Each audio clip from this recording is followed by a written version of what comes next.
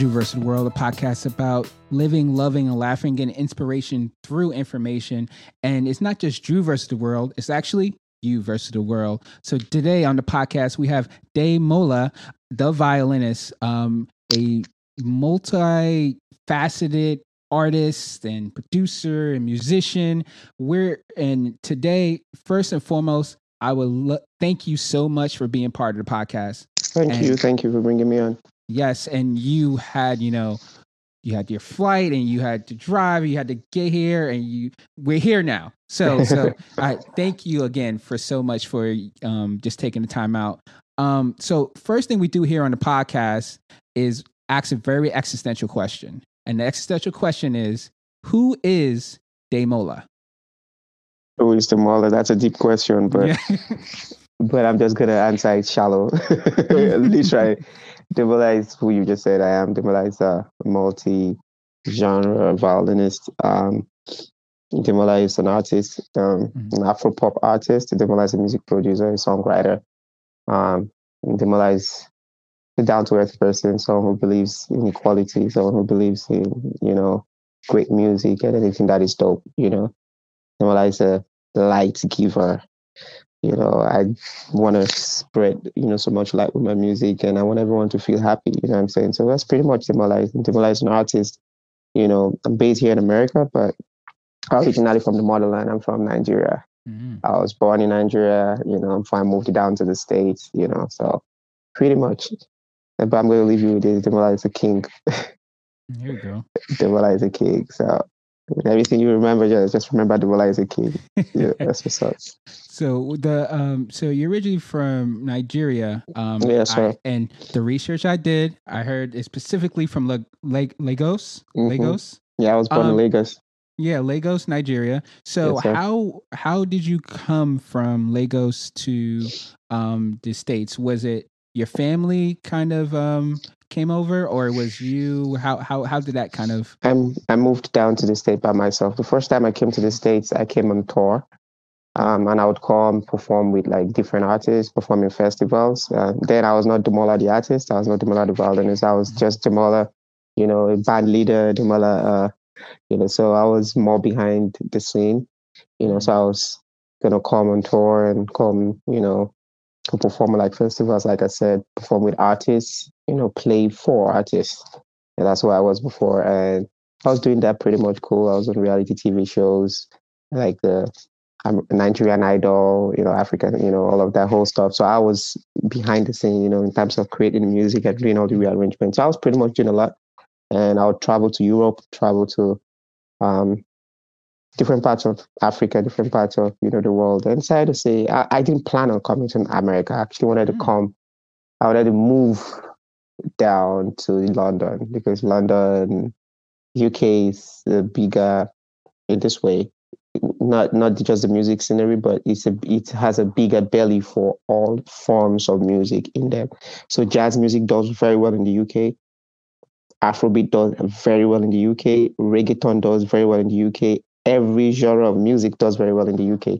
And I just felt like, okay, America is good, America is big, but all other genres of music are not as big and popping here as compared to UK and Europe.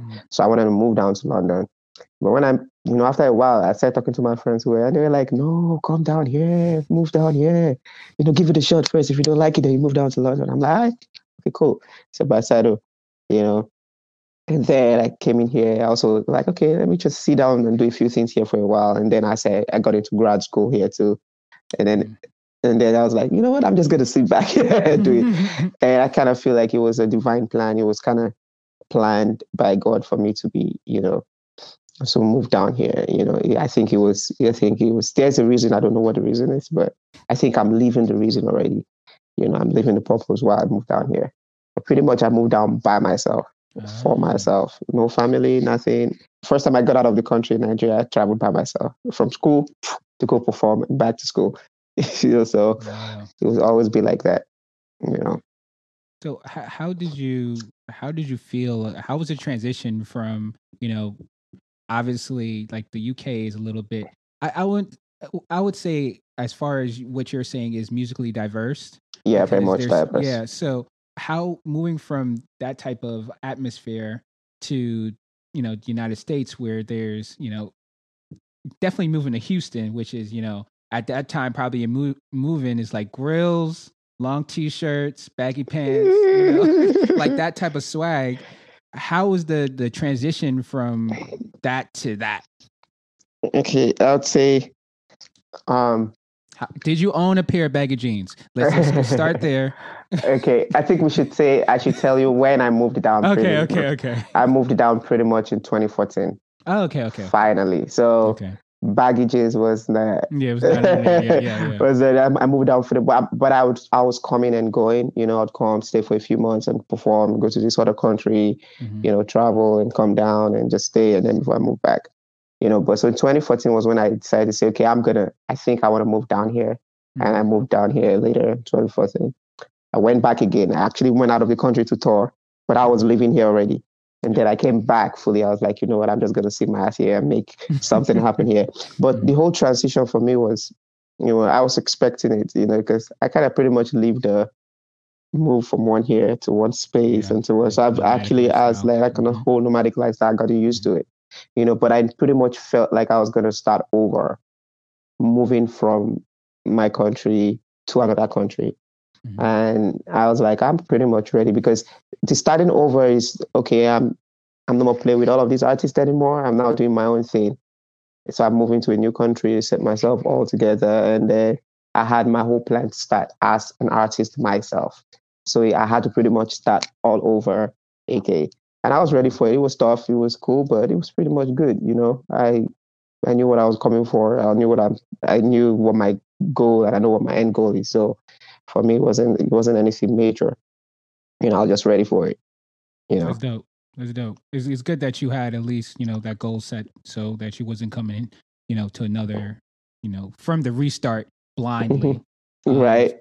Exactly. So what got you into music? Like, what was the driving force to get you? Because even before you left, you were high, from what I'm hearing, you were kind of high ranked. Even though it was in the background, you were still high ranked in music. What got you into music in the first place? Okay. I grew up in a music loving family. My late dad rather, was very much into, he pretty much grew up here. So he grew up with jazz music and everything. So he actually moved down like I did, but he spent time here, went to school here, grew up, so he introduced me to jazz, funk, hip hop, R&B, all of that. And I was quite young. My mom, on the other hand, has a very, she listens to diverse music. So she was listening to reggae, listening to all. So both of them were like music aficionados. They were great people listening to great music. And so I grew up listening to great music. And I've always loved music while I was growing up. So I was introduced to playing like the percussions. I was good at playing the percussions, and I was selected to start playing percussions in school. Because I was pretty much the best drummer, percussions then. And I was like, but music was not something that's from an African home that you say you want to do full time. So they were like, huh? You have to be a doctor, you have to be a lawyer, you have to be an engineer. If you're not any of those things, we don't want to hear it. So I knew that. So I loved sciences. So I just was doing sciences too. I wanted to be a medical scientist, researcher, which I did too. And I still am, but that's not what I really love to do full time as my life, and music has always been. So along the line, my brother was playing the piano. My elder brother wanted me to, because we pretty much did the same thing. He wanted me to play something alongside with action. I'm like, I'm good percussions. And I was going to play the bass guitar and just lead guitar. And he was like, nah. And so we got into an argument, and my mom had to step in. And I was like, I you know what, we're just going to resolve this. I'm just going to pick up the violin just because you want me to, not because I want to. And we'll see how it goes. And I went to church. You know how you go to church, black churches, and So I picked up the violin and I started teaching myself, because I could read music, because I did music. There was a particular term I spent in school, and I did that whole time. I did music for that whole time, other than other classes. And I had like A++ on music. So I was like, I think I'm good. Because I told my dad had not passed on then. I was in I was still in elementary school. I told him, I'm like, yo, I'm doing well in music too, as well as I'm doing in sciences. It's like, yeah, that's cool. That's an art. That's not the main. I'm like, yeah, but he didn't know that was going to be the main for me. You know what I'm saying? And over time, I started playing the violin, and the violin introduced me to a whole different world. I started playing, classical music, and from classical music, I started reading about the history of music, and I understood music really integrally. Right. And all of this was self-taught. I didn't go to any music school. I didn't go to any. I didn't go to university to go study. So in case people were like, "Oh, did you study music?" Nah, I didn't study music. I played music, just picked it up in church and started doing it. If you want to know what I studied molecular biology and genetics. So it's way far from music, right? So I picked it up and I started figuring things out, how to read music. And I had a few friends who, also were in church who were doing theory of music. So I'd be like, yo, put me through this. And they would tell me, okay, this. And I had a friend who was playing the violin too, and he was like, yo, you're sounding great. Let me see. And I showed him my skills. I figured out my major and minor skills and positions. And he was like, yo, I think you're going to be very dope. And that was it. I started looking for how to connect the violin to, pop and hip hop and Afrobeats and reggae. And I wanted to play not what is written on the sheet of paper or not what the white man plays. I wanted to play something that Black people and Africans can connect with, because listen, string instrument is not something that we as Black people do. You know what I'm saying? So when I started doing it, it was like, and that was the reason why I didn't want to do it. When my brother was like, play the violin, I'm like, nah, it's for white folks. It's not for me, man. But when I started doing it, I'm like, yo, okay, I want to change the whole narrative. And it started with me convincing my friends when I play some, Afrobeat song and play some hip hop and play songs they hear on radio, they'd be like, it's like, oh, okay. Yeah, I'm like, oh, okay. And so, and that was it. Same thing with my brother. I had to, he started hearing me play popular music and he was like, oh, okay. And it all started that way, and that's it, pretty much. Now here we are, man. It's a whole journey and it's a lot to accomplish, but it's a lot I've done, and I'm happy that I actually commenced, playing the violin. It's a long journey coming this far, but it's a long way to go. Long way to go. Yeah. I mean, it's great because your potential is endless, since you have that, the ability to listen and these covers. So I'm going to tell you one thing, like off the bat, I was listening to a couple of your songs, and I had my son, he was crawling on the ground, and I'm listening to your songs. I'm sitting on the couch, and he starts like, I was like, okay, so you got one, at least you got that fan. My son's a fan. You got two fans. You got a fan of me. You got my son's a fan too. He was like, oh, okay. I was like, you like this, don't you? So we was listening to, I think you did a cover of, oh man, it's an old song. It's an old cover, but it was like one of your cover Spotify playlists, and I was listening through it, and he was just like bopping. I was like, you don't know the words to this song, because the words to the song you can't learn yet, but this rhythm is vibing. But so it seems that you also learned the violin out of spite a little bit. Like you was like, right. I'll just do this. Like whatever. I'll just do this. I felt like, sometimes when I talk about stuff like this, and I'm like, it's funny how, your life can just turn around. When I say I hated, I didn't like the violin. You know what I'm saying? I didn't have any. I just went to church. Okay, I'm just gonna learn this stuff. I'm just gonna pick it up. I would look at the violin like trash. That's how bad it was, because that's how we saw it. That's how it was like. What's that? That's not stop that. No. It's mosquito sound and exactly. I'm like, I didn't even like classical music as such. I'm like, I don't like all that whole stuff. I'm not in cathedral, and I was going to Pentecostal church. You know what I'm saying? But they would always want to sing all those hymns and I just felt like, okay, this is just for that kind. I wanted to play stuff that people can dance in the club. People are in the radio. Or the praise and worship. In church. That's it. Not give it to. You know what I'm saying? But in that same church, I picked up the violin and I changed the narrative. Like when I'm done playing the whole gospel hymns and all of that, and I start playing some stuff, and the drummer, keyboardist, everybody be like, wait, is this same violin? Like, why did you turn the violin to a saxophone? You know what I'm saying? So I started competing. Like, I wanted to play the same thing the saxophonist to play, but I want to play better. I want to play the same thing the trumpeter is going to play. I want to play better. if you look at the world of bands and all of that, saxophone and trumpets are like the lead instruments that, so I'm like, when I pick up the violin, I want to do the same thing that you're doing, but I want to do it better and do it in such a way that it's more dynamic. That's just the feel I've always had. And when it happened, it took a while. I made a lot of mistakes, but it took a while. And, now I'm like, wow, Yeah, it all like, kind of wow. came together. Yeah, Yeah. it came together, It's a whole revelation, man. But I'm grateful, man. Yeah, and let's go back to your father. You said that he lived here for a little bit. That you say it in the States, right? He lived in the States for a little bit. What part did he live in? I think he was in New York, then he moved to South Carolina.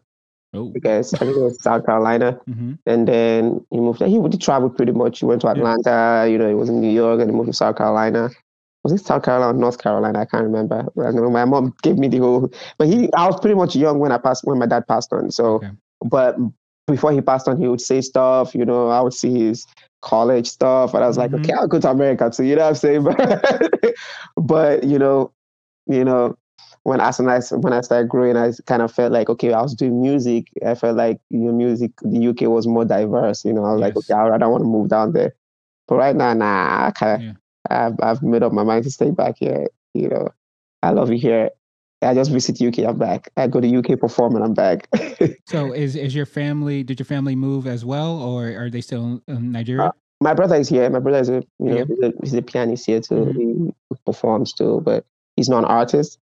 Mm-hmm. You know what I mean? He's a pianist and instrumentalist, but he does stuff. He plays with me and my band. I done a couple covers with him, and they've gone viral on TikTok. And he was on piano. I was playing the violin. I'm shooting a video with him soon for one of my violin covers. I'm pushing out a violin cover album soon, and he's gonna be on one of them. We did a song together. It's called 1,000 Miles. Probably knowing Vanessa Carlton. He's going to be playing the piano in that. But it was he, other than me and him, the rest of my family's back home. Got you. So. Do you go visit any at all? I go. I mean, I couldn't go last year because of the whole COVID. Yeah. Mm-hmm. I just go. I mean, my schedule is so tight, right? Yeah. The last time I flew in 2019, the last time I flew to Nigeria, I only flew to Nigeria for like 72 hours. Wow. I flew in. Next day I had a sound check. The other day I performed, and the third day I flew back because I had to be in California. I had to be in LA for a concert, and then to Atlanta for a concert. So it's pretty much like that, fly in, fly out. And I had to go in with Boyz II Men and because I play with Tony, Dwayne Wiggins, Raphael Sadiq.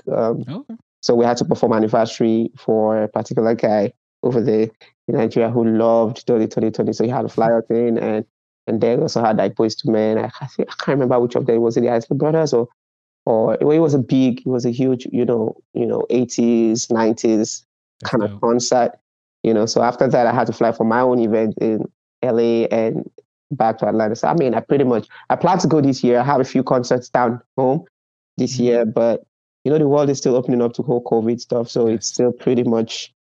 So 2020 went by. I didn't go back home. 2021, I will hopefully, go back for like a few concerts. But 2022, definitely, I'm going to be going home or frequently. That's dope. And as far as your kind of matriculation through kind of your skills, so you went from learning how to be a violinist and a artist. I mean, I say multifaceted artist. What was the point where you started saying, "Hey, I don't want to be in the background anymore. I kind of want to be front facing"? What drove you to be like, "Okay, listen, I want to do my own stuff with my own flow and kind of have my own lane"?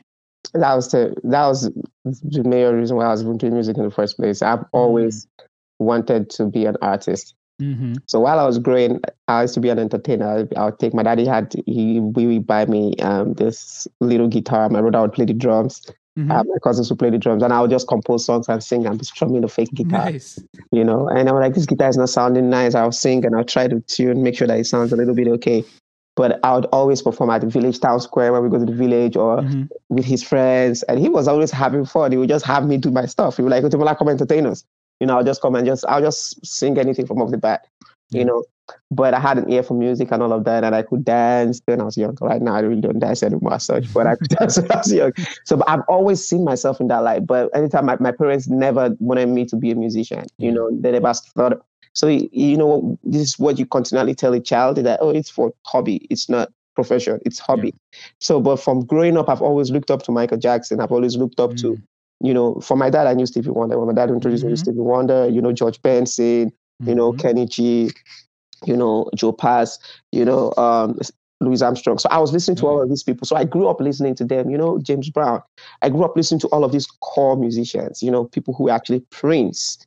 My dad was a huge Prince fan, you know, I would listen to, and I've always wanted to be then Fela Kuti, who was, you know, cousin Yusundo, where these are legends in Africa. I've always wanted to be like them. I'd sit down on Sunday and watch 2 hours lunch, you know, then they would play music. I'll just sit down and watch, and I'll always envision myself. My mom would be like, it's cool. It's time to go read your book and all of that, you know. So when I started playing, that's why I didn't want to, because I didn't see myself as a violinist. So I wanted to play the guitar like Bob Marley and sing. You see that? So I was like, I want to play the guitar. But when I started playing the violin, I'm like, wait, who does that? Play the violin and sing, play the violin and dance. No fucking body. All right, I'm going to do this shit myself, you know. And then I started like, you know, because the violin so for years I didn't do all of that, you know. But when I started playing the violin, it brought me to, okay, now I realized that, okay, I was becoming so good and I was so exceptional and different from everyone. Everyone would sound the same, I would sound different. You know, the whole orchestra, you could play, this boy sounds different, the way he plays, the way he feels the music. And I wanted to do my own thing. I would write my own songs, compose tunes with. So I'd known that, okay, I want to do my own thing. I don't want to, but I would still do this. I love doing this because, of course, it was paying the bills and it was giving more experience, and I was meeting more artists, international artists, play for all the gospel singers that traveled down to Africa or traveled down to Nigeria, or the hip hop artists. I started doing string arrangements, composing for movies, you know, behind the scene. But I knew from onset, like, I was also a music producer for like 2 record labels, but I knew I was still very young when all this was happening. But I'd known that I wanted to be my own artist, do my own thing, but I was just waiting for the right time. So when I eventually decided to move away from my country and move down to America, and I'm like, yes, now is the right time. I cannot wait any longer. I cannot wait anymore. I was trying back home though, but it just wasn't major. You know, but when I moved, I'm like, I am going to start this whole stuff since I'm starting my life all over again. So I'm gonna start now and reshape and start, because it's not. So I did my grad school, and I was like, when it was, you know, I finished my master's. I was still trying to do my PhD. I was actually staying my first year. I dropped off my first year of PhD. I'm like, I'm done. I'm not doing anything now. I want to focus on my music. And they were like, are you crazy? You know, how do you come up with a 4.0 GPA? Yeah, you want to drop? I'm like, yeah, I'm not doing this stuff anymore. So I got in a fight with my supervisor. It wasn't like a fight, but I'm like, yo, this is what I'm doing, you know? So I'm like, so moving down here in 2014/20, you know, 2015, that's when I started my grad school. But 2014, I moved down here. In 2014, I had known I was no more going to be playing for anybody behind the scene. I want to do I still got offers to go and play for artists. I was doing that, but I was beginning to get my own gigs as an artist. You know, little by little, I was beginning to get my own gig. In 2015, I took a break from performing for like 6, 7, 8 months just to get myself acquainted with my grad school a little bit more. You know, I was still pretty, you know, young boy moving down. What are you doing? You know, trying to get myself all. I was pretty much very much early 20s, because I finished my college very fast. So I was like, yo, you know, in Africa, like you're 19, you're done with 18, you're done. Wow. 19, you're done. Yeah, some people are that fast. You know, I was one of those fast people, like 18, 19, you're done with your college. So I was like, okay, when I moved down here, I'm like, I'm not doing anything for anybody anymore. I got gigs, I turned them down. I'm like, if I'm going to be performing, I want to be performing as an artist. And I know that's not going to happen now. I need to build my name and my brand. And so I took my time. After I had settled in my grad school, I got to like 2 semesters off. And I'm like, all right, I want to do this. And I launched myself in 2016 via social media. That's when I got my Instagram going. That's when I got my Facebook page going. Because I wasn't a social media person. I didn't give a fruit about social media. So 2016, which is like about 4 years ago, kind of. Yeah. 4 to 5 years ago, I got my Instagram going. I got my Facebook page going. And I'm like, I'm going to start putting out covers. And in 2016, March, April, I put out, first cover, second cover. I had my first show. It was people went crazy. I'm like, yeah, this is how I want to feel on stage by myself, and that's it, So it's like you have that thing all in your mind you want to do, and you just wait for the right time to launch it. Yeah, and you were fulfilling a niche that was wide open. There was you was filling the space that it's like, when you think about Amazon, right? And you're like, nobody needed any packages that fast. And then when they fulfill this niche, you're thinking like, now if I don't have my packages in 2 days, I don't know what to do with myself, right? So it's like you fulfill this niche of, first of all, a young Black man playing the violin, covering popular music that nobody probably was thinking of. There are a couple of other artists, and I'm slipping on. There's one woman that is pretty prominent in that, but there was no young Black man thinking of like you were saying before. Violin is popping. They're like, man, this is from like somebody that goes to Juilliard or something like that. This is not for the hood. Like this is exactly. This is not for the hood. Nobody's thinking about that. So when you come with that fire, I can, it's so powerful that, us as a people can always turn the culture around and shove it in people's face in different ways. And that's exactly what I feel like you have accomplished. And I just want to ask you, what was that time? What was the one moment that you felt like, oh, this shit is popping? Like, what was there one moment that you had that you felt, maybe one moment that went viral or a cover that you did that was like officially like, hey, I am now I am now popping. Like, I don't know how to explain it, but that you felt fully realized. Okay, if I'm gonna get you, your question is, when was the moment I realized that okay, I'm Demola, the artist. Yes, the artist. I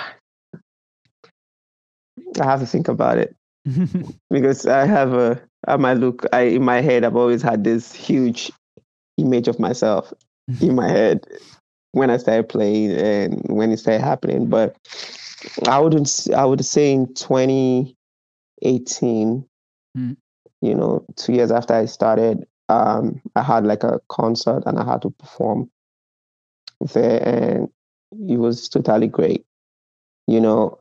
Of course, I was doing weddings, I do private events, but I did that concert, and it was like, and I performed that was the first time I performed with 2020, the group, and then I had to open up for them in 2019.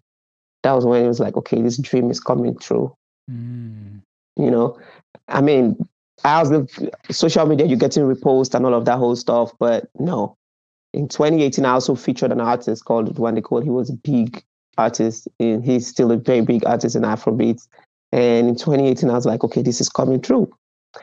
As an artist, my music was all over TV, Nigeria. People were like, oh, who's this with violin and a legend on, an Afro pop legend on. So it was beginning to come in, But in 2019, I did my first concert, my own concert now. It's not like, oh, they hosted a concert for me. I came to perform my own concert in Houston, and it was sold out. And I was like, okay, this is it. This is it.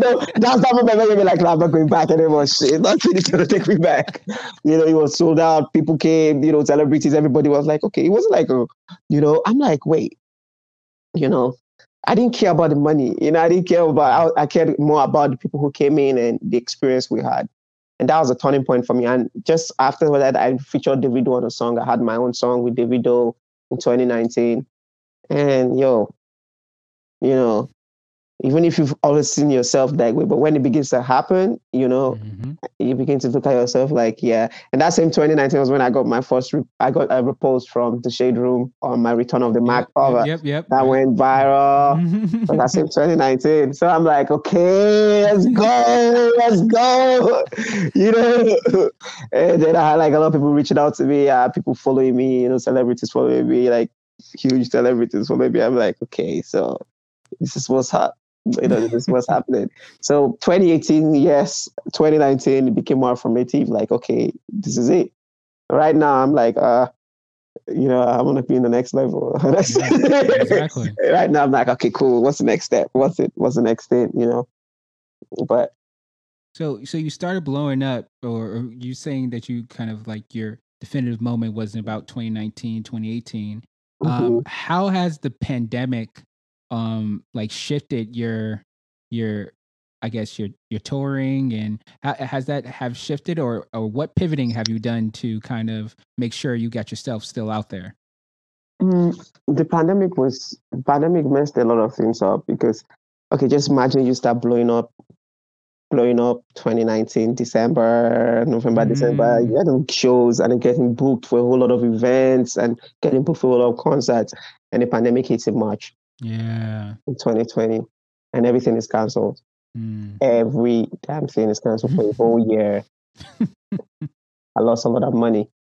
I lost a lot of opportunities. Mhm. But it opened our eyes to creating new opportunities for ourselves, going live, performing, virtual shows and virtual events. I mean, we'd all say that, I have, but it's different from, the pandemic really, really did that. I think it actually slowed down a lot of the growth that I would have had, and not just me, a lot of artists who were actually blowing up too from that point.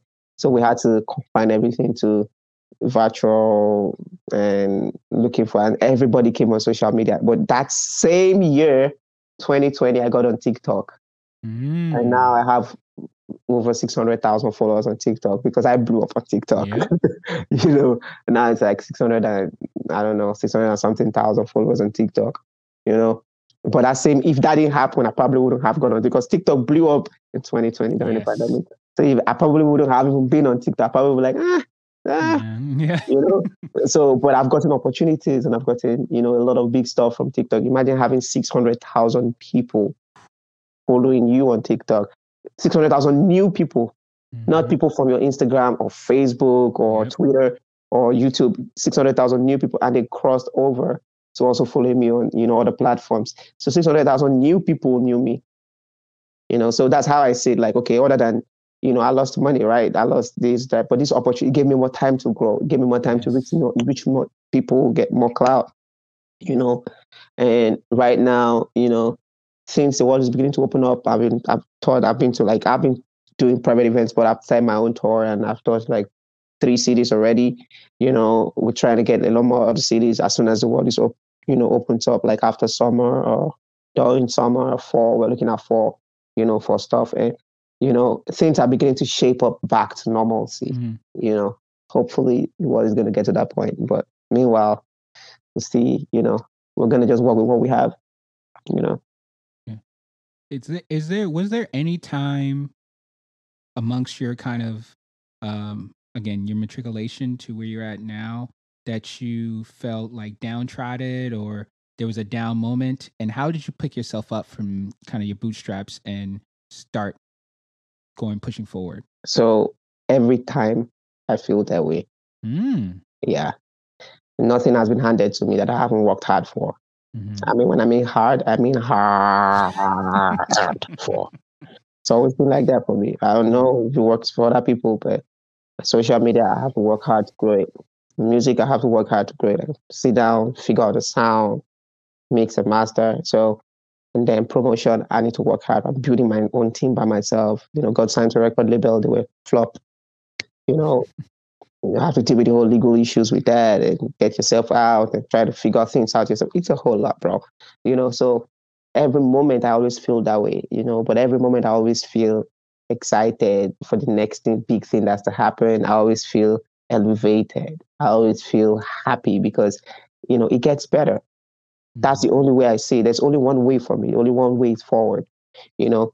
So people look on social media and be like, yo, this guy is always playing happy. He's always looking excited because I am. I'm excited. I'm a happy person. You choose happiness.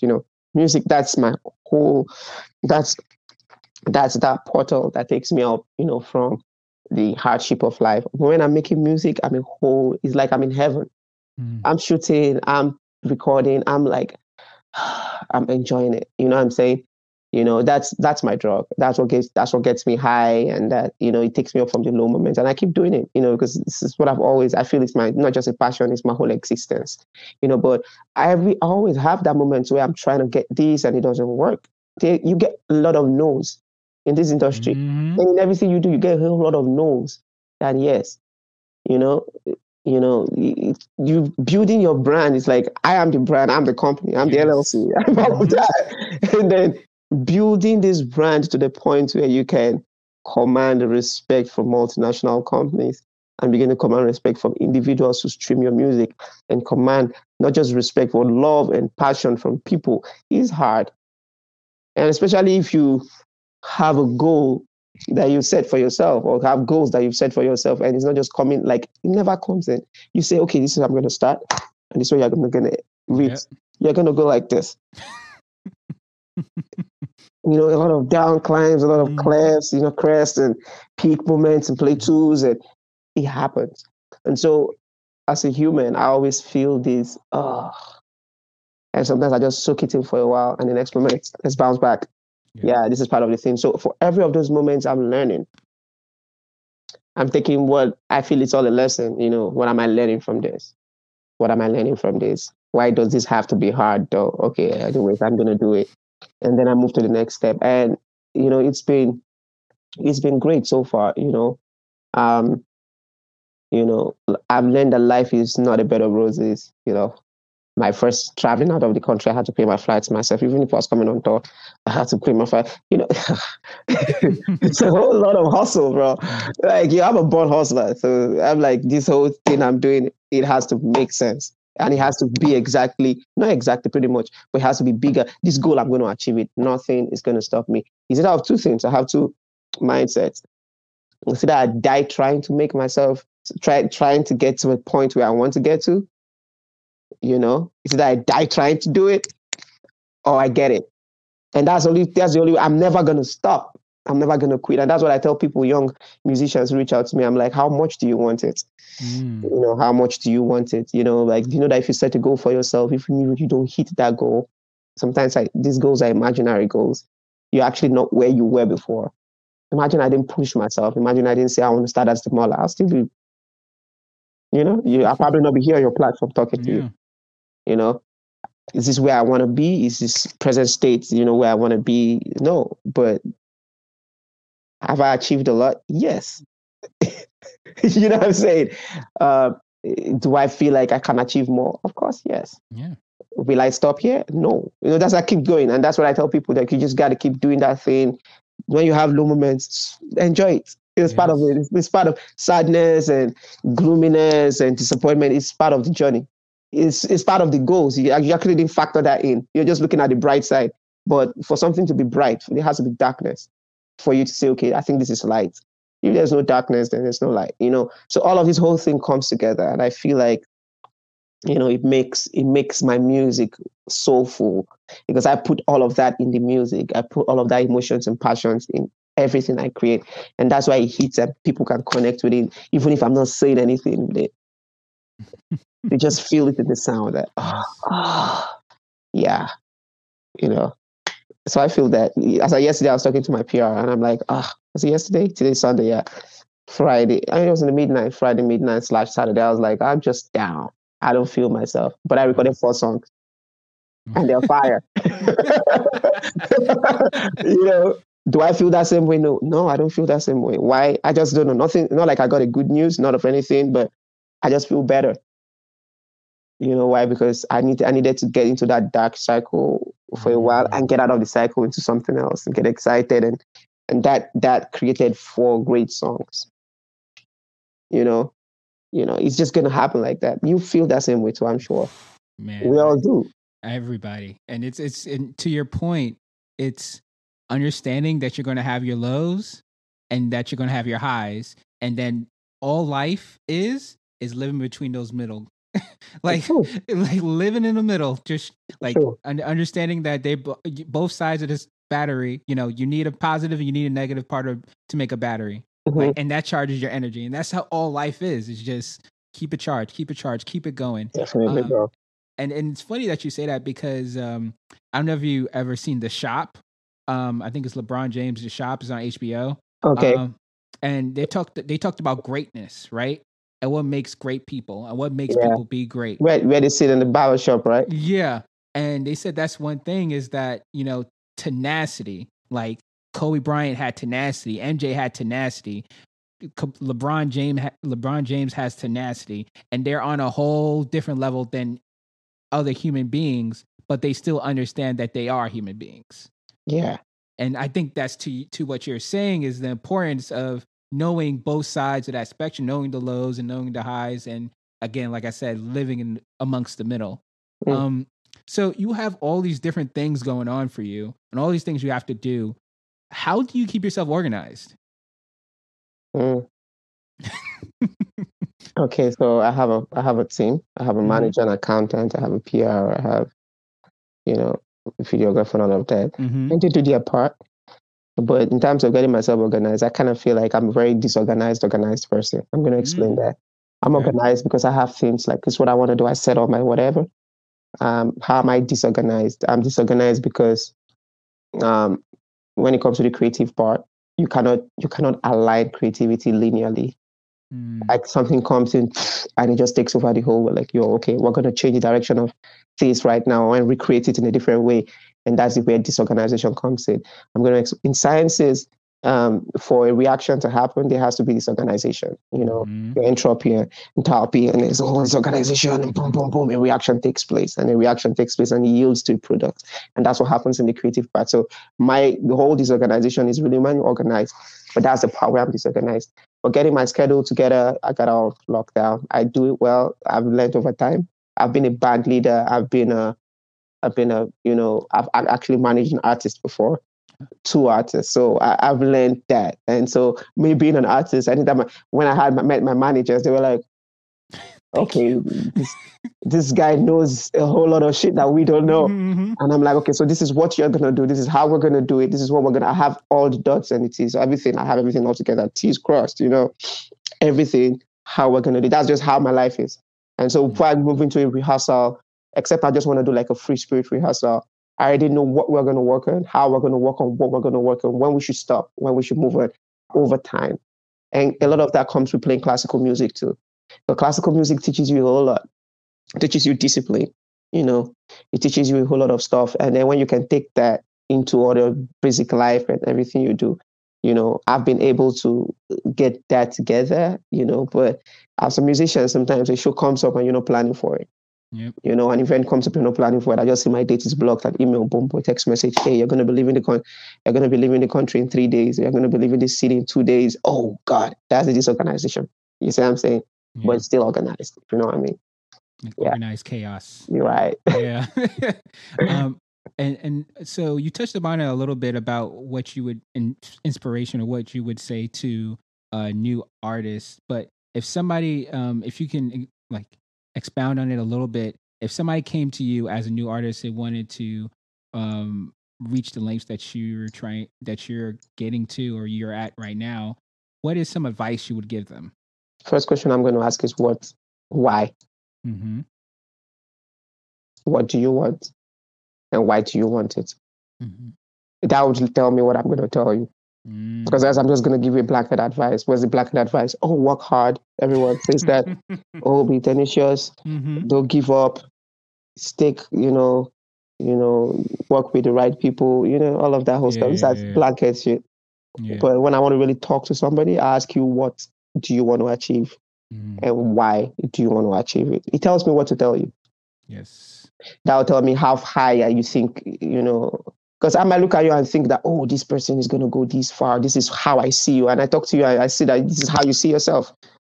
So it simply means that the work I want to tell you to do, you probably wouldn't do it. So I'll just say, okay, if this is how you see yourself and this is what you want, and I'm going to tell you, okay, so what if this, and I'm going to listen to what you're going to say, is what you tell me that's going to let me know that, okay, I don't waste your time. This is what this person wants to achieve. Give this person what this person is going to do to achieve that. Because a lot of times I tell people, I'm like, we all want things, but where we want it is different.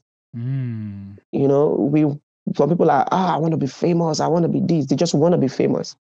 Why do you want to be famous? They don't know. I don't want to be this. I want to make money. That's why you want to do it. These are the things I hear. Okay, you want to make money. Okay, so if you want to make money, this is what to do. This is how to do it. Shit, I'm not that, but I can tell you, like, so far, this is what I've done. Oh, I want to reach lives. Okay, now you're thinking way beyond money. Then I'm going to say, okay, so why and how? Then I'm going to ask more questions. I just want to do it because everyone is doing it. Everyone thinks I'm dope. So, everyone thinks you're dope. Oh, okay. Then it tells me what to tell you. So that's how I kind of, but if I'm going to give you a blanket, whatever, I'm just going to say, hey, work hard. Don't give up on your dreams. Look for the right people, the right minded people, that you feel like connect with you and have similar journeys or similar what you want to achieve. They've probably done it, and go study their lives. Take your time, look at what they did, what they've done, and how you can implement that and take some of their successes or whatever, the tools to their successes. You can, take that and implement that in your life, a whole lot of stuff, but never you just think that this journey is easy. This journey is not easy. It's not easy for anybody, especially if you were, especially if you're yes. one, Yeah. if you're this, whatever, and then you were not born with a silver spoon. Oh God, it's a whole lot of work. I tell people, like, I tell anyone, and especially young people who reach out and like, yeah, bro, I don't have money. I don't have this. I don't have money to, and I don't have this, and I don't have that. But everything I have has not been given to me free. I've worked for it. Yeah. So be ready to slave a little bit for people. It's not good. It's not a good thing to tell, but that's what's going to happen. If you don't have the money, you're going to work for people. I call it slavery because you're going to have to fulfill their dreams for a while and get what you need to get, the experience and the funds that you need to establish yourself. Yes. But it's a process for you because Joseph in the Bible went through that. Everybody who's been great has gone through that. It's called apprenticeship. You learn from people. You work for people. You did your time and everything towards pushing their own growth. But you're going to learn towards that. But look for the right people to do that for. It's a whole lot. It's a whole lot that I really like. I don't like to talk about blanket shit because when I'm talking to people, I kind of want to talk deeper because our whole life is different. If what I'm going to tell somebody who is a saxophonist is different from what I'm going to tell somebody who is a violinist. Or what I'm going to tell someone who's a trumpeter, or I'm going to tell someone who's a singer, or I'm going to tell someone who's a rapper, but there's just one common thing, work hard, don't give up, find a mentor. You don't have to talk to him every time. Just follow him, watch his life, read about this person and all of that. And just know that life is not easy. So when you're knocked out, enjoy that down moment, rest. Don't try to rush up, just rest, gather yourself, and get up and move again. It's just part of the process, It's part of the process. I like that first question though, that question why. That's so important. So important. So the last question I usually ask everybody, another existential question. I start with existential question and then I end with existential question. So you've been asking me these questions? Oh God, I didn't even know questions. No. This is like the big question. Okay. What are you doing, or what do you want to do to change the world? What I want to do to change the world, I think I've started already, but huge part of it, I would say, I'm going to deviate a little bit. I did sciences when I went to school, medical sciences. I did all of that whole research. And people ask me, oh, you came out great with all of this. You had very great GPAs and you're good researcher. And why are you focusing on music? I'm like, music is my whole existence. Then why did you have to do grad school, all of this? Because I wanted to get knowledge and experience from this, right? But part of the things why I did that is because in Africa, I want to establish a huge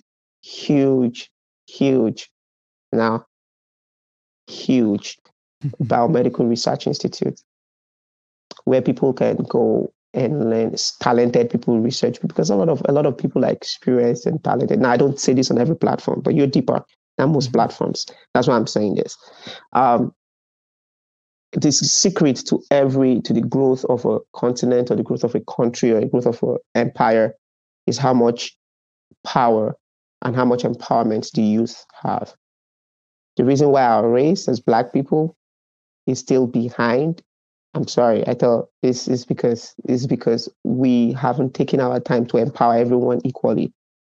Only a few people stick out. And and have powers and all of that. The whole reason why I'm doing this is to empower Black people, is to lift up Africa, lift up Black people across every part of the world, because that's where we came from. Yes. You know what I'm saying? This whole reason why I'm doing it. Now, another major reason why I'm doing it is to unify the world with music. Oh, why do you make this kind of music? Why do you play covers from different countries? I'm like, because I don't have lyrics. And if I play a song that is I've done a few tracks on India, whatever, has gone viral. And they're like, oh, we love it. But I couldn't speak the language, but I could speak the language with my instruments. Now I want to unify the whole, because I only believe in one race, the human race, right? And I want to believe that one of the ways to bring people together, is through music. And if I'm able to do that effectively well as a Black man, I'll be able to bring everybody down to the right source where Motherland started, where life started, and unify people. And it kind of is deep. And I cannot just do that with just music. I need to do that with money. I need to do that with influence. But you get to a certain level, like Jay-Z, where you've done music to a point, you're very rich. Mm-hmm. Now you have influence. You get to a certain point, like Michael Jackson, where you've done music to a point and you have influence. Music will unify people and make people feel good. But influence and money is power. Mm-hmm. And I want to be able to make a lot of money from music where I can build things, like huge things in Africa, huge things. When I mean Africa, I mean like, I don't just mean in Africa continent. I'm talking of even here in America, it's like Black people. And that's why every time I do like pop music and I'm interviewed on like white podcasts and I'm interviewed on white whatever, when I say this, they kind of connect differently, because the reason why a whole lot of things fail was because we lost power. Yes. Mm-hmm.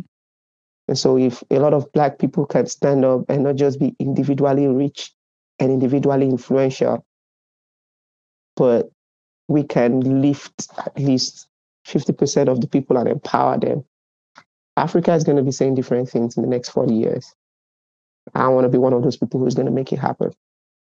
For us Black people all over the world, have a huge institute where, talented Black kids are given scholarships regularly, where talented instrumentalists, talented musicians have access to the world best people.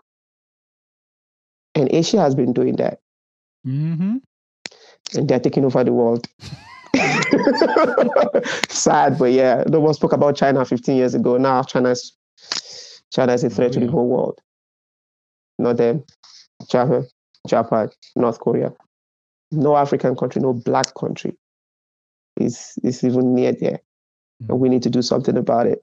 And that's why I'm doing my music. I love my music, but I want to get to a place of influence and affluence and power. And not just me, where I can team up with like-minded people and we can do something for us as a people. So unifying the world via music, yes, great goal, great there. Yeah, but my people too. That was the one of the best answers I've ever heard to that question. One of the best answers. Thank you. And it's so, man, you touched on a lot of important parts. That part of influencing the youth, people have strayed away from that, and you're just like definitely kind of growing up in households where you're told to be silent when you're talking, and right. Just grown-ups are talking, you got to get out this room, instead of that conversation you're having can be the catalyst to that child wanting to own a company or wanting to help with the car, or even some grown-up conversation you don't want them to be a part of. But like, there was a point where, and I'll give it myself an example, where my uncles are having conversations about their businesses, right? And they're sitting down and they're talking about money, and they're talking about, things that, they're trying to create and trying to build. And me not knowing that now, if I was in that room, I could have, a lot of stuff that I had to think about growing up, I could have just got the information from them, and that cut down half of the work I had to do. Yeah. And that's important that you're saying that, to give to the youth, because, and children are the future. We all know the song, but it's so important. And then to the other point of you saying that to have a biomedical influence in the world, that people of color that look like us, that have a biomedical influence, would be huge, because when you control biology, when you control sciences, that's the real strength of a people. That's true. Because to the point of where people can come to us and be like, okay, the world renowned specialist in neurosurgeon is Damola, and his friends are also the world's biologists, like of they do heart, they do brain, they do all this stuff. You got to come to us to get the information. That's it. And it's internally will make us stronger as a people, because once they had to come to us, like you said, that's where this comes from. That's where the money comes from. And then and then after that, hey, I'm not saying world domination, but I said, like you said, world influence is strong enough. See, if we are there's living, I mean, while I was growing, I was reading about slavery, because so the disparity, now this is a quick deviation, but this is something I would want to share on this platform. Mm-hmm. The disparity between Black people in diaspora, I'm now part of people that Black people in diaspora and Black people back home it's just a little connection that we don't know. People read about slavery from a colonial mentality. People read about colonialism from a slavery mentality. It's whole different experiences, but it's the same. It's the same. Hugely the same thing. It just has differences, but it is heavily the same. So the same thing Black people were going through over here were the same thing Black people worse were going through back home. But a lot of Black people here didn't know about that. And a lot of Black people back home don't know about that here. And that's why for somebody who has experienced both sides, grew up not like, oh, I was 2 years old when I left. No, I was not 2 years old when I was left. I was more than I was a teenager when I first traveled out of the country. So I knew what was going on. The reason why I feel like Black people as a whole, now you might take this off your podcast when I put it, is seen a little bit below. It's not just because of the single man's strength. It's because of the combined strength that we don't have. With power, I mean, with wealth, influence, and affluence comes a level of power that no one can say shit to. And because we don't have enough, we have rich Black people. The richest Black man is from Africa. The richest Black woman is from my country, Nigeria. But that's just 1, 2, 3, 4. We have just single people who are doing their own thing. We don't have nations. We don't have cities that can stand up effectively and powerful to European countries and Asian countries at par. And because you can't do that, they're going to look down on you. The moment we have, not just African nations, but we have a lot of Black people collectively powerful, influential. Music, yes, not just your talent, but I can become the Michael Jackson of tomorrow, yes, but how does that affect us as a people? That's what I'm saying. It affects the whole world. Everyone is going to love it. Yeah, he's a Black man who did this, the Black man who did that. Michael Jackson, yes, the king of pop, he was Black. Oh, Prince, yes, this. Yeah, we have them, but we don't have a people. We have a singular person. Now, the moment we have people collectively who can unify to do stuff, then whoever is your oppressor will be scared. So at that point in time, he comes to you knowing that, okay, there's nothing I have over you. Yes. You have it. Now I want to talk to you like I want to talk to my peer. Because I know that if I say, like, you see the way America is talking to North Korea now. This was not happening 30 years ago. See the way America is talking to China. It was not happening 30 years ago. Now you cannot just say anything to them. Well, you want to launch your own. You want to launch your nuclear weapon. I'll launch mine too. Or you want to shut down the economy. I'll shut down too.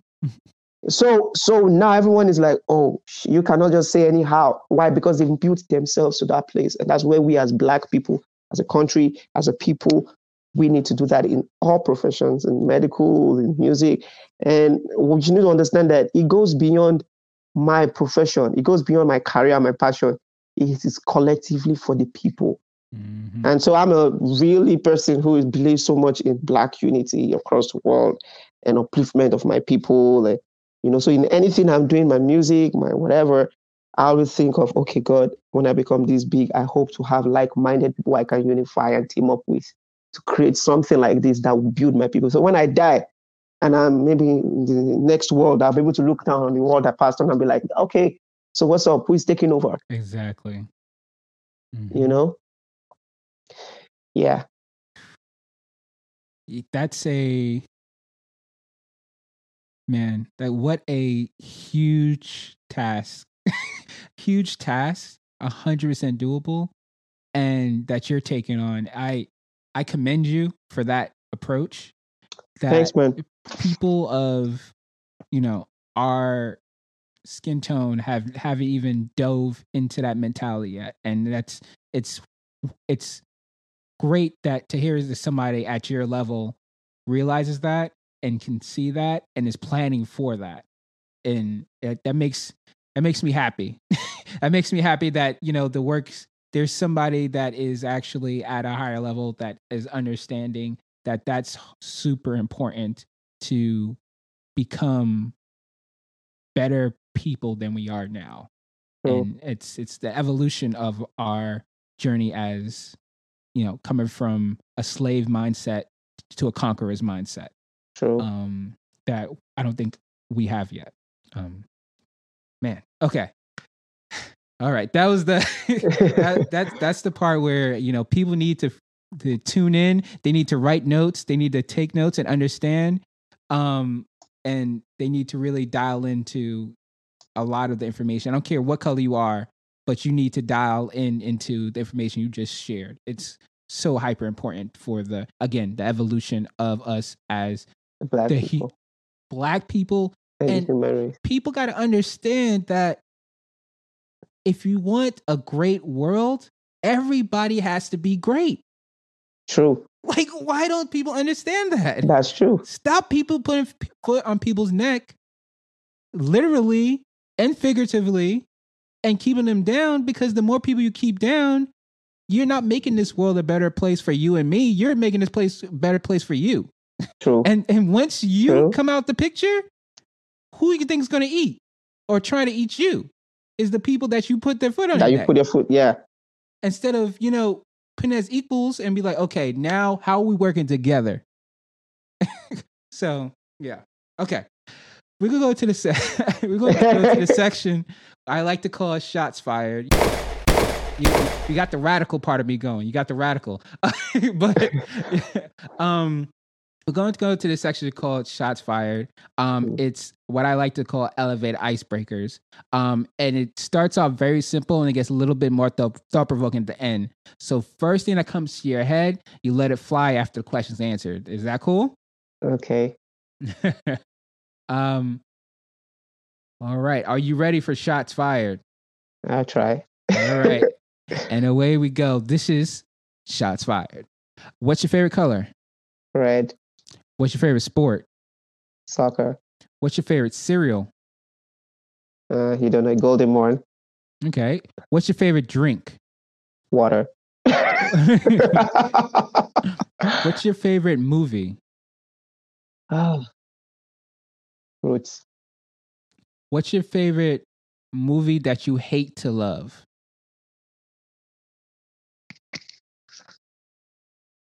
I don't know. That's a hard one. I have to think. Favorite movie that I hate to love. Like I've been getting a lot of answers of The Notebook. Like things like that. Like you just literally like, oh man, I can't believe I'm watching this. I don't know. I used to watch a lot of movies when I was growing, but I stopped watching like movies like that. Okay. So but I'm not. I'll skip that. We'll move on. What's your favorite TV show? My favorite TV show, it changes. But I knew I like Sabrina. Sabrina the Teenage Witch? I knew I like that. And I like the American Horror Movie. And then I also like the Prison Break because it was a show then. And yeah. Okay. What's your favorite type of music? Come on, don't ask me that. That's hard. Yeah, I was like, this is a stumper right here. That's hard, man. I love R&B a lot. I love Okay. pop a lot, and I love Afrobeat a lot. So choose whichever one. Okay. What's your favorite who's your favorite artist? And the artist doesn't have to be a musical artist. It's anybody whose art provokes emotion to you. So it could be a dancer, it could be a singer, it could be a rapper, it could be a painter, it could be anybody who's in the arts. So it's also one of those hard stuff for me because all of them are all there. But I'm just gonna say Fela Kuti. Okay. You know, What's one place you want to visit you haven't yet? uh, I know I wanted to go to. I want to go to Bali. Okay. If you had a time machine, would you go back in time or forward in time? Forward. What fictional world or place would you like to visit? Wakanda. There we go. I was like, yeah. Wakanda.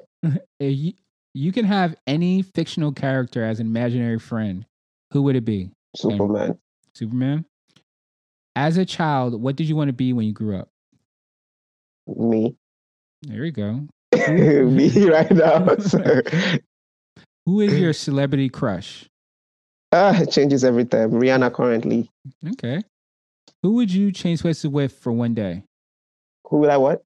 Who would you change places with for one day? Right now? Mm-hmm.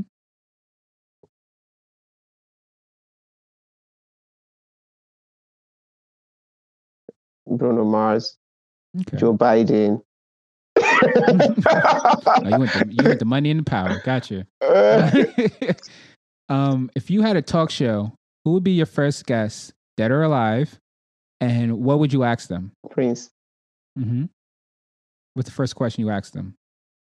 How do you draw your inspiration? Well, how does it come? Like how? For fashion and music combined. What would be the name of your autobiography? No thought of that. I probably must call it Demola. Okay. What's the most out of no sorry. What's one superpower you want to have? What's what? What's one superpower you want to have? Read people's minds. Okay. It's gonna help me a lot. Can read everyone's mind. Mm-hmm. And I'm gonna go crazy. That first day is gonna be rough. Oh, really rough.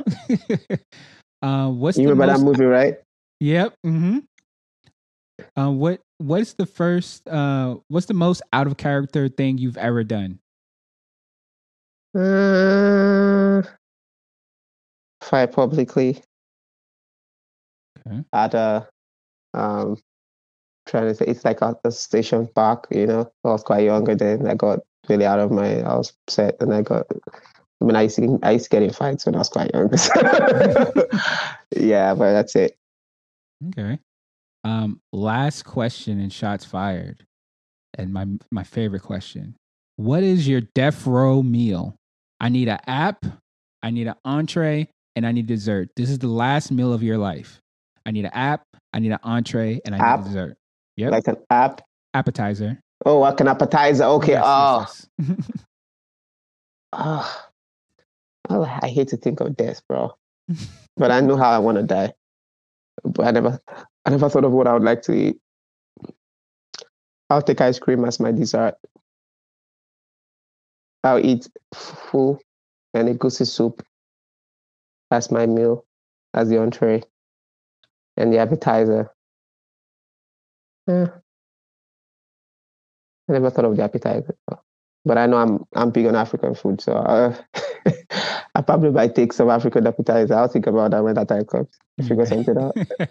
I hope the time doesn't come, but I mean, it will come though. Everyone's gonna die someday. I know it's gonna be maybe like 90 years from now. Okay. Wow. That's how long I'm gonna live. Shit. I was like, by that time, I'm hoping that we figured out how to take your consciousness and put it into robots and stuff like that. It's not that far. That's not that far down the line. About 20, 30 years. I'm like, whoever I need to, if I need to be the first round of people, I'll be that first round. Live forever. Right. But yeah. But then of course, you get the vampire syndrome where you're living forever and all your friends and family die and stuff like that. Everybody dies, and then new people. You have to start making new friends, and after a while, you be like, "Oh, I'm tired of life. I just want to go." Exactly. Yeah. Yeah, when the time comes, I'll get that feeling. And if I get that feeling, I will figure something out then. But I Exactly. mean, 90 years from now, I mean, I'm still pretty much young. I still want to, you know? Exactly. All right. But that was shots fired. Again, Okay. man, thank you for your time. Can you tell everybody how they can find you, any upcoming events, and anything else? Okay, so upcoming projects, I'm going to be releasing Classics with Demola. Classics with Demola, it's a 14-track album. I'm going to be releasing it in series. The volume one is going to be out. It has Return of the Mag Dilemma, all of these good, great songs, you know. They're classic songs that have been, you know, songs in the 80s, 90s, no, 90s, that's from the 90s.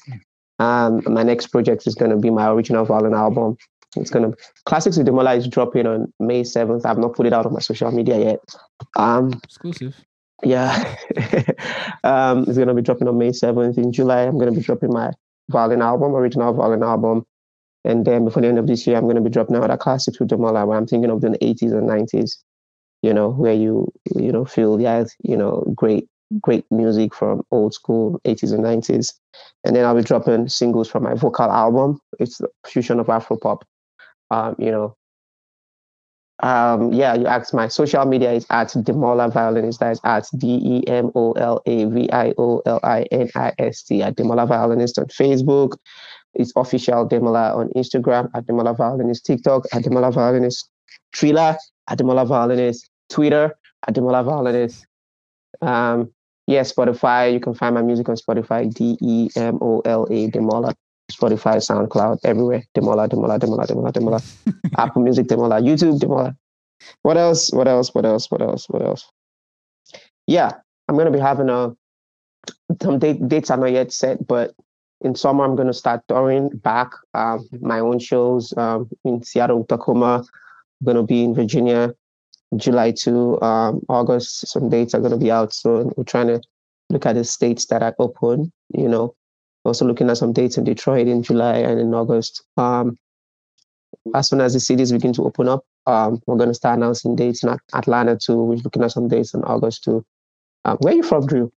Well, I'm from New York, but I live in Charlotte right now, Charlotte, North Carolina. Oh, yeah, Charlotte. Okay, cool. Because we're also looking at some dates in Charlotte, but we're trying to look at having the world normalize a little bit, and then so we're looking at more dates in the fall, and then hopefully I'll have a lot of stuff announced, and we'll go from there.